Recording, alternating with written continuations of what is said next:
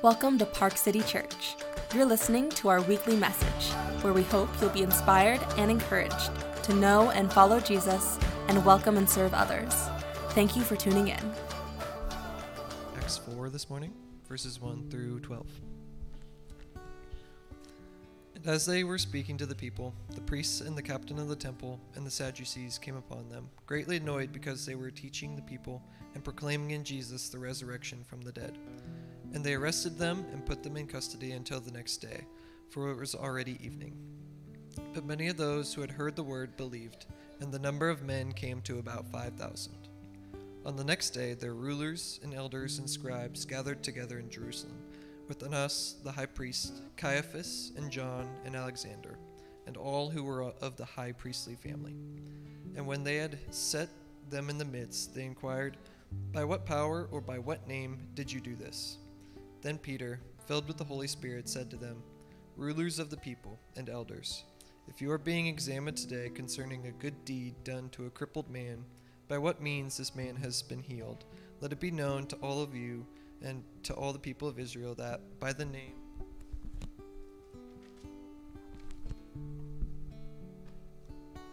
of Jesus Christ of Nazareth, whom you crucified, whom God raised from the dead, by him this man is standing before you well. This Jesus is the stone that was rejected by you, the builders, which has become the cornerstone. And there is salvation in no one else, for there is no other name under heaven given among men by which we must be saved." It's the word of the Lord. Anybody want to share your words to live by with me? No? YOLO? YOLO. That's right. You only live once. Words to live by. Anyone else? Did you have any suggestions for me? Say again? Djokovic. All right. That's a good word to live by as well. Yeah.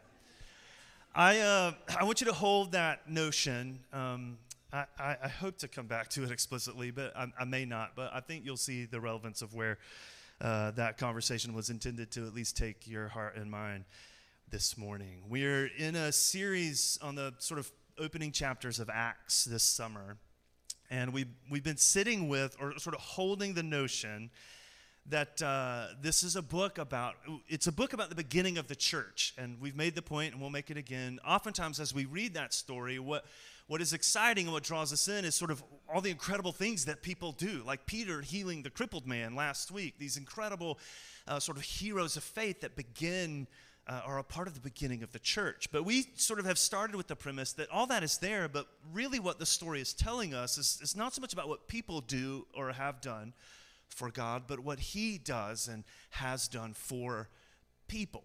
And that gets expressed in all these stories. So we're holding that same thought this morning. This is still a story about the beginnings of the church. We're still in those first days. This is actually a continuation of what we read last week. Peter, the Holy Spirit, through him, heals this man outside the temple, and it causes a scene, and Peter stands up and preaches, and now it's landed him sort of under the suspicion and criticism of religious leaders and others, and so they they're put in jail, and Peter again is going to stand up and respond to this moment. But it's still for us a story of how God is moving toward us, toward you and me in grace.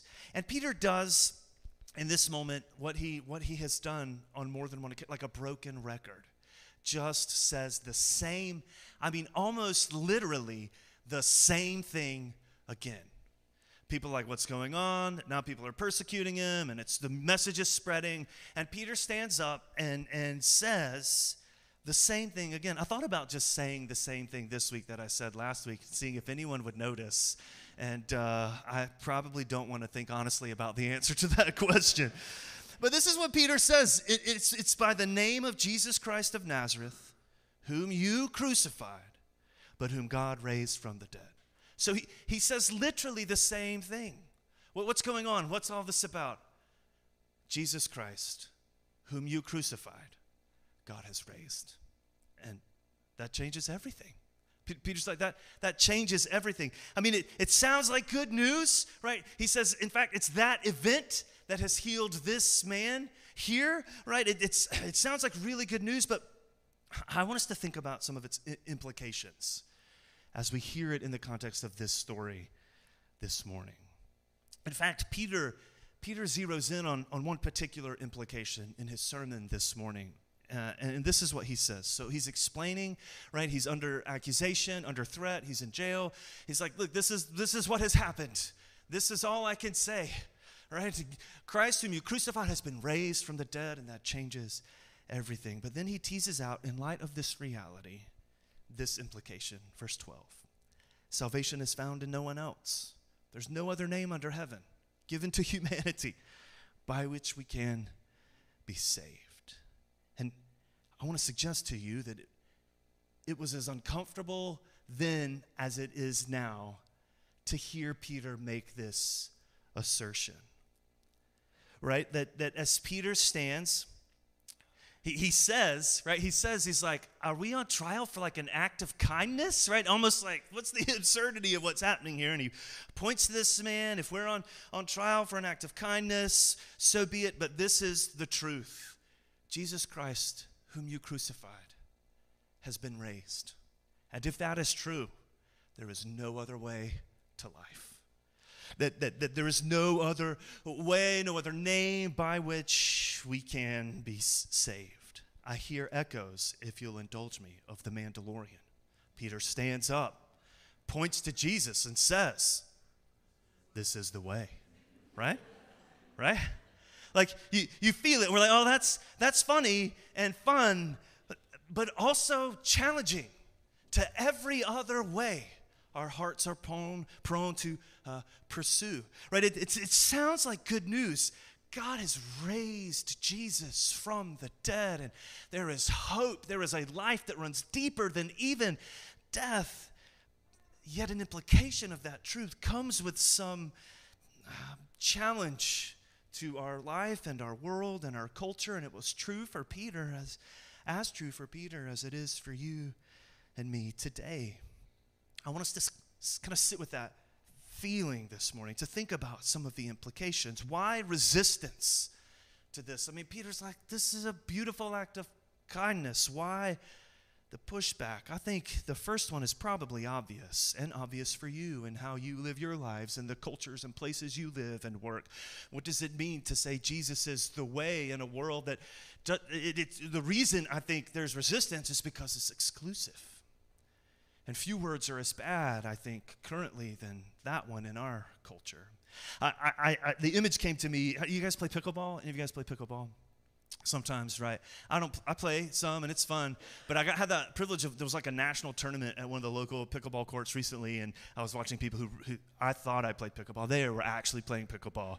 And I was watching them play, and it's true. You know, you've seen it, or maybe you're good like this. Like, the people who know what they're doing, they hit the serve, and then everybody comes to the net, and it's just like dink, dink, dink, dink, dink, dink, dink, right? Dink, dink. Everybody's just, having a good time. Dink, and then wham, right? Somebody just slams it and is like, whoa, where did that come from? Game on. You can feel that with Peter or you, right? In our culture, right? We're like, there's space for everyone. Like, you do you. All of that kind of stuff. And we're like, that's great. Dink, dink, dink. Everyone is comfortable. There's space for all of us. Dink, dink, dink. And then Peter stands up and says, well, there's really no other way than Jesus. And it's like, wham, right? Like, what's the response to that? That same feeling is present in our current context. But others have pointed out, and we'll just make some references here, that I think it's important for us to remember that it was perhaps just as challenging for Peter to stand up and confess this then as it is now. I mean, think about his context. The word we would use is pluralistic, right? That there's space for everyone. And how do you live peaceably? So pluralism. How do you live peaceably with others if you're going to allow space for everyone to kind of hold their sort of version of you, right? And all that comes with. You might say that we all have different words to live by, and there has to be space for all of those. Well, in Peter's day, I don't know what that is, but I'm just going to keep going. You guys say, what's he talking about? So religious leaders, there were elders, there were Sadducees. In this moment, as Peter is preaching, we're going to try to fix that. Do you guys hear it? I don't know. Maybe it's Aaron is going to help us out. But If he doesn't, you can all just blame him. And he can handle it. He's got thick skin. But sorry, I'll just keep going now. What was I saying? Oh yeah, the religious leaders were sort of in a moment, right? Where their response to Peter. One of the reasons it's a challenge, right, is they needed a word for them. They were looking for a Messiah that would set them free from the Romans. You might say a private Messiah. He is for us. And in just the previous chapter, an implication which Peter teases out as we've read this morning, Peter stands up and says, Jesus is coming back to restore everything. Not just you, Israel, everything. And in fact, he says, all the people of the earth will be blessed through him. Right, so you hear what's happening, right? Peter stands up and says, man, this is good news for you, but it's also good news for them. And there's a tension in this announcement which ironically, right, feels inclusive, but it is to exclude sort of their private version of what this is meant to be. And Peter says, no, this is salvation for all. Jesus, whom you crucified, has been raised from the dead. This has implications for death everywhere. But not just from the religious leaders. Also later in Acts, it'll be a tension with sort of the Greek and Roman culture of their day. You guys know or have heard the story, right? The move in Rome was like, you can worship any god you want, right? That you do you. Except, right, you're free to do you, but just when you sort of get to the end, make sure you also do Caesar as Lord. I mean, that's the confession you're called to make. Right, so in one sense now, Peter stands up in that context and says, actually, Jesus whom you crucified has been raised from the dead. And that changes everything. So for Peter to stand up in this moment and makes what is a universal claim in a space much like our own where this is sort of not the way we play pickleball nicely together. What does it mean for Peter? For you, for me, to stand up in a context like this and look at something like what God has done in Jesus and say this is true, this is the way. Another version of that question might be like, well, what does it mean to make that confession peaceably? Is there any space in which you can stand up and assert something to be true that isn't in some way offensive to someone else? Right? You can live your truth so long as it doesn't impinge upon mine or on someone else's. Raises all sorts of questions, and smarter minds than mine have teased those out and be happy to step into some of those conversations with you. One implication of sort of that approach, well then at the end of the day, and then there are hints of this currently, culturally, well, it makes fighting for justice hard to do, because how do you have a leg to stand on if it's everyone has the sort of space to live by their own right words for life? If there is no sort of peaceable claim to something that is ultimately true. Peter stands up and says, actually, the gospel has an answer for that. Of all the things you could pursue, the gospel has an answer for that tension, for that feeling, for the challenge of standing up with a message like that in a culture that is to be open for all sorts of expressions. He says, Jesus Christ, whom you crucified. That at the heart of the gospel is a man who laid down his life. It's the moral heart. It's this non-oppressive truth, as some have expressed it, that at the heart of the claim, Jesus Christ is Lord, is to say that at the center of what is true is a man who emptied himself, who gave up power, who relinquished his life in love and humility. He is the center, and if he is the center, there is no space for superiority in your life or mine.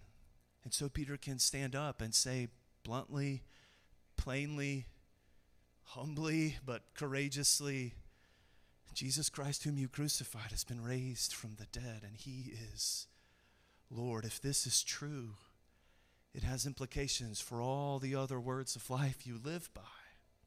But I don't think it's strictly sort of this like an intellectual space, even for you or in our context, right? We want to think, right, that we maybe have a hard time with this claim on purely intellectual reasons, and they are certainly there for those tensions we feel around words like exclusion. But I think there's a little more happening in the passage. It's not just it's not just that it sounds exclusive, but I think it's challenging for the people in the reading to hear Peter say this because it's personal. And I think you'll find that to be true in your life and the lives of your friends and neighbors. That the good news of Jesus is personal. It's a word of grace, but it strikes at us. Right, it strikes, you might say, at our foundations. To use the image that Peter used, he draws on a psalm that Kristen read for us this morning as we started our service, that Jesus is the cornerstone. He's the foundation. He's sort of what holds the structure together. And to hear that word spoken to you and me is to hear it personally, to feel that word personally. That if Jesus is the cornerstone, then whatever you're building your life on, or me, is now under threat, is called into question as being genuinely good, as leading to life, as being sustainable. Right? On the one hand, they're frustrated by Peter's claim, Jesus Christ is Lord, whom you crucified, but whom God has raised from the dead. If this is true, this is the only place there's real and genuine life by which we can be saved. They're troubled by Peter's claim. He is the cornerstone, Peter says, by whom we are saved. And that has all sorts of implications for all the ways you're trying to save yourself. But it's not just Peter's claim. It's that it's Peter's claim. They're like, what is this guy? You know, they recognize him as unschooled and ordinary, and then they say, you know, he seems to have been with Jesus, and I don't think it's a compliment in the passage. It's not like, wow, man, this guy, he's been with Jesus. It's like, I don't know, it feels like they're frustrated and annoyed, right? They continue to want to persecute and silence him. It's personal. How could someone like this declare a word like that and have all of these kinds of effects? It's an affront to how they have managed to what they hold to be true. It's personal. I recently read through Crime and Punishment by Dostoevsky, and it's the Russian author. It's weird to say it's great fun. It's a great read. But it's interesting. It's a pretty singular story. A guy's arrested, he commits a crime, and what are the implications? But in the story, Raskolnikov, the main character, sort of divides the world into two categories of people: ordinary, Peter, and extraordinary. And it's the extraordinary who sort of, their word for life gets the most space, let's say. And so, you can have your truth, that's fine, I'll have mine, but like the world is divided, ordinary, extraordinary, and when push comes to shove, like this one cuts deeper, this one occupies more ground. And I feel like there's a sense in this moment as Peter stands. They look at him and see that it's Peter. That pull in us and them to sort of, whatever our cornerstone is, whatever that rule of life, that word for life is for you, one of the ways it functions in your life is it helps you divide the world and sort of who's got it and who doesn't. Who what is the standard for sort of holding it together, as we sang this morning, and sort of who's outside of that. And when Peter stands up and says, you are saved not by any of those cornerstones or foundations, but on the work of another, Jesus, whom God has raised, well, it shakes all of those spaces in your life and mine. It changes not only sort of how we see ourselves, but how we see others. I'm going to just read kind of one example.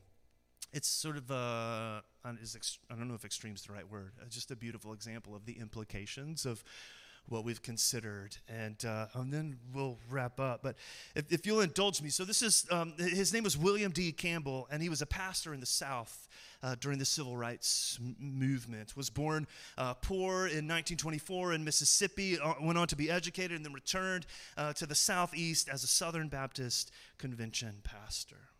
But he was vocal in his speaking for civil rights and wrote about it. And over the years, he made frequently sort of enemies of the white evangelical sort of pastoral landscape of his day, both in and outside of the South. He wrote books about it.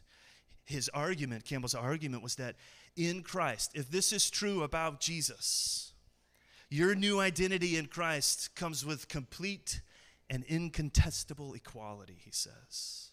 Changes everything. All the rules of life you use to kind of keep score, to know that you measure up and maybe identify folks who don't, he said, all of that, it's changed. It's gone. The cornerstones of your life have all been altered. He was in a meeting on one occasion with some other Southern ministers who wanted to challenge him in Atlanta. Wanted to challenge him during the civil rights years, and were uncomfortable with the way he was talking about the application of Jesus to the moment that he was in, like Peter on that day. And they didn't want to speak directly to race relations, and so they asked him instead. One of the pastors stood and wanted to know more about his theology. Tell us more about his theology, and some other sort of kind of subverting the question. And Campbell had been talking already for like an hour to them, explaining to them. And so I think he was frustrated. So he cut to the chase, and this is what he said. I'd try my best like Southern drawl. I am from Georgia. You'd think I could do it, but I don't know. So here we go. My name is William D. Campbell. I am who my mama and daddy named me the night I was born. I live in Tennessee. I have 3 children. I'm a preacher of the good news of Jesus Christ. I believe God poured his love out for us in Jesus Christ and reconciled the world to himself, saving us from our sins. But I know why you're asking me where I went to school. If I had gone to Bob Jones, that would mean one thing. If I said I went to the Presbyterian seminary, you'd think you'd know what that means. If I said I went to New Orleans Baptist Seminary or Harvard or Princeton, right away, you'd think you'd know who I was. But the words of Scripture are very clear.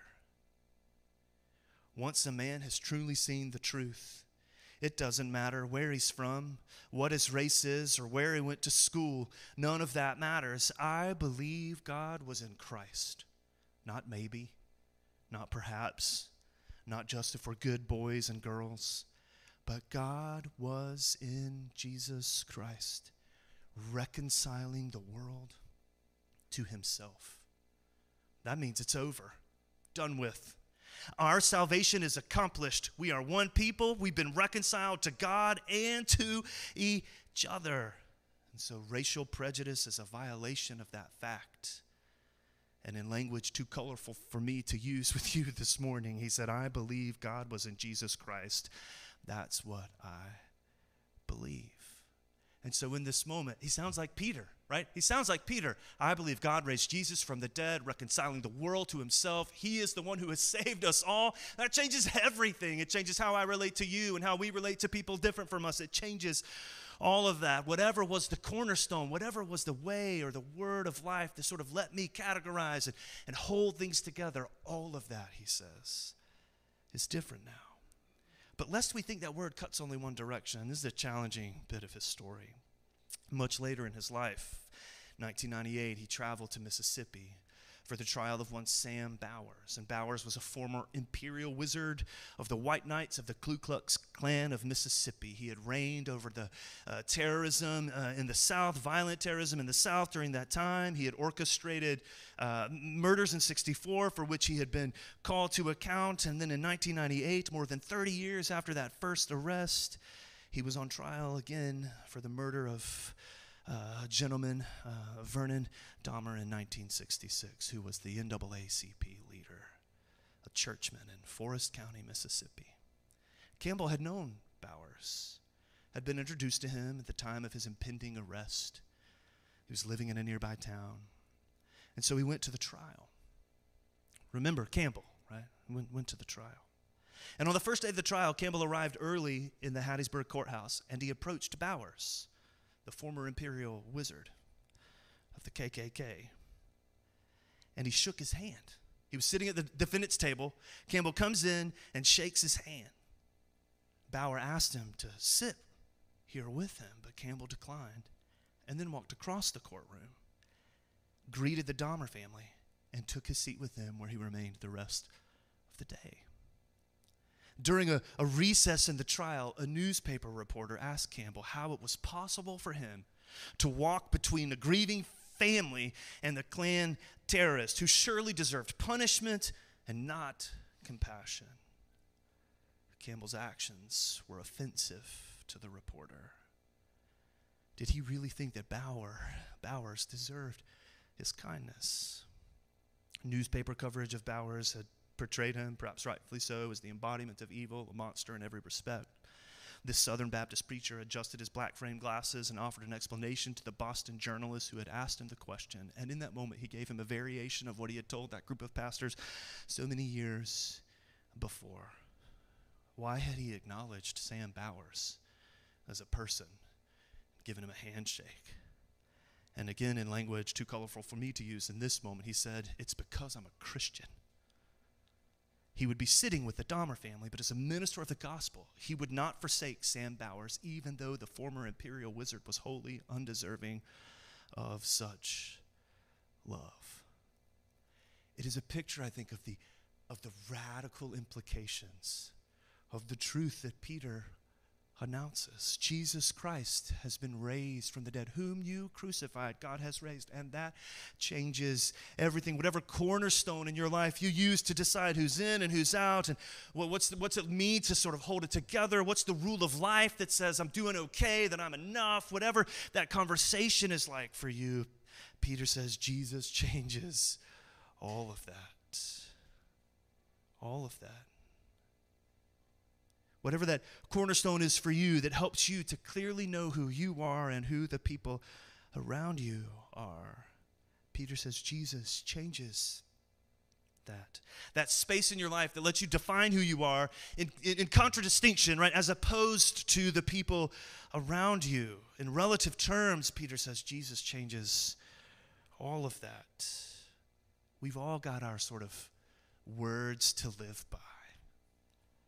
Right, our theories of who and what is wrong in the world, and all of the ways in which we think we can perform to sort of stay on the right side of that conversation. But the grace of God in Jesus just pulls the rug out from under all that.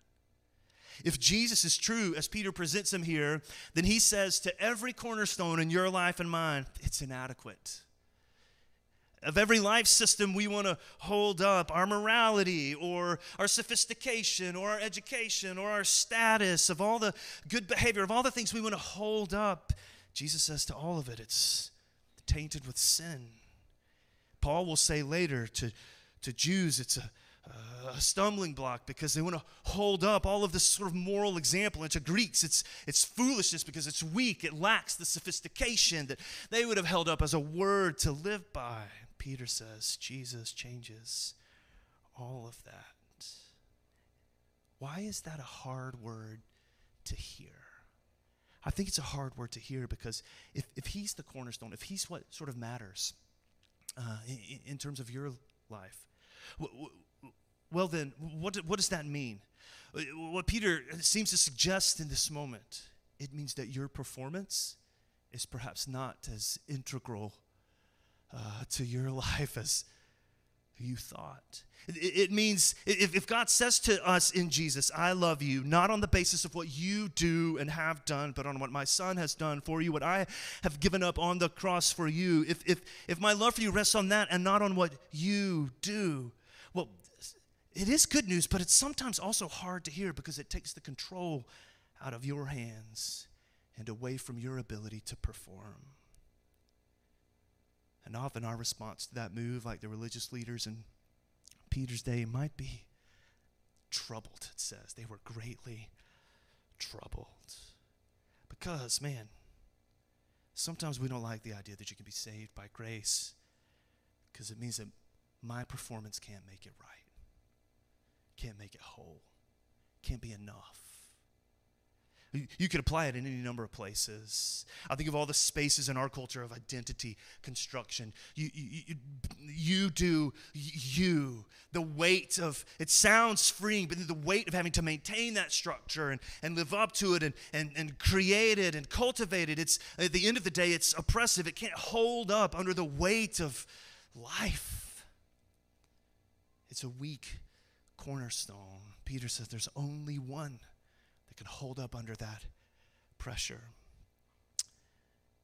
Any of you guys started watching Quarterbacks on Netflix? Oh yeah, right? No. It's a documentary about Mahomes, Kirk Cousins, Marcus Mariota, some NFL quarterbacks. If that's not your speed, you should really watch the Tour de France one, because whoa, it's incredible.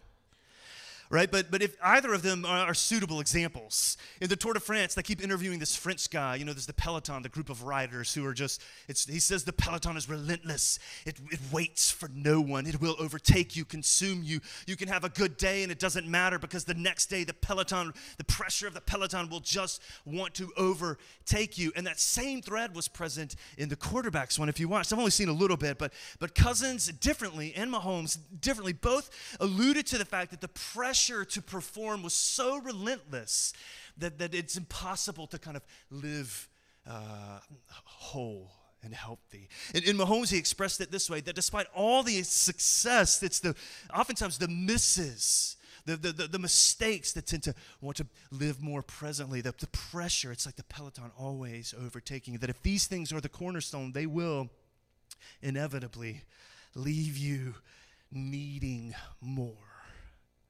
Peter says, I don't know what that is for you. My hunch is you're not a Tour de France cyclist. Maybe you are. Maybe that's your thing. Maybe it's career, maybe it's finance, maybe it's your picture of sort of the perfect family life. I don't know what those things are, but you're kind of like, this is the pressure to sort of place all of that on that pursuit will be like the peloton. It will overtake you. Peter says there's one thing, one truth. It's the gospel of grace to you in Jesus Christ. And the result of that is joy and courage. Will you guys stand there? Thank you for listening to the Park City Church podcast. To learn more about our church and or to find ways to get involved in our community, visit us at parkcitykc.com or follow us on social media at parkcitykc.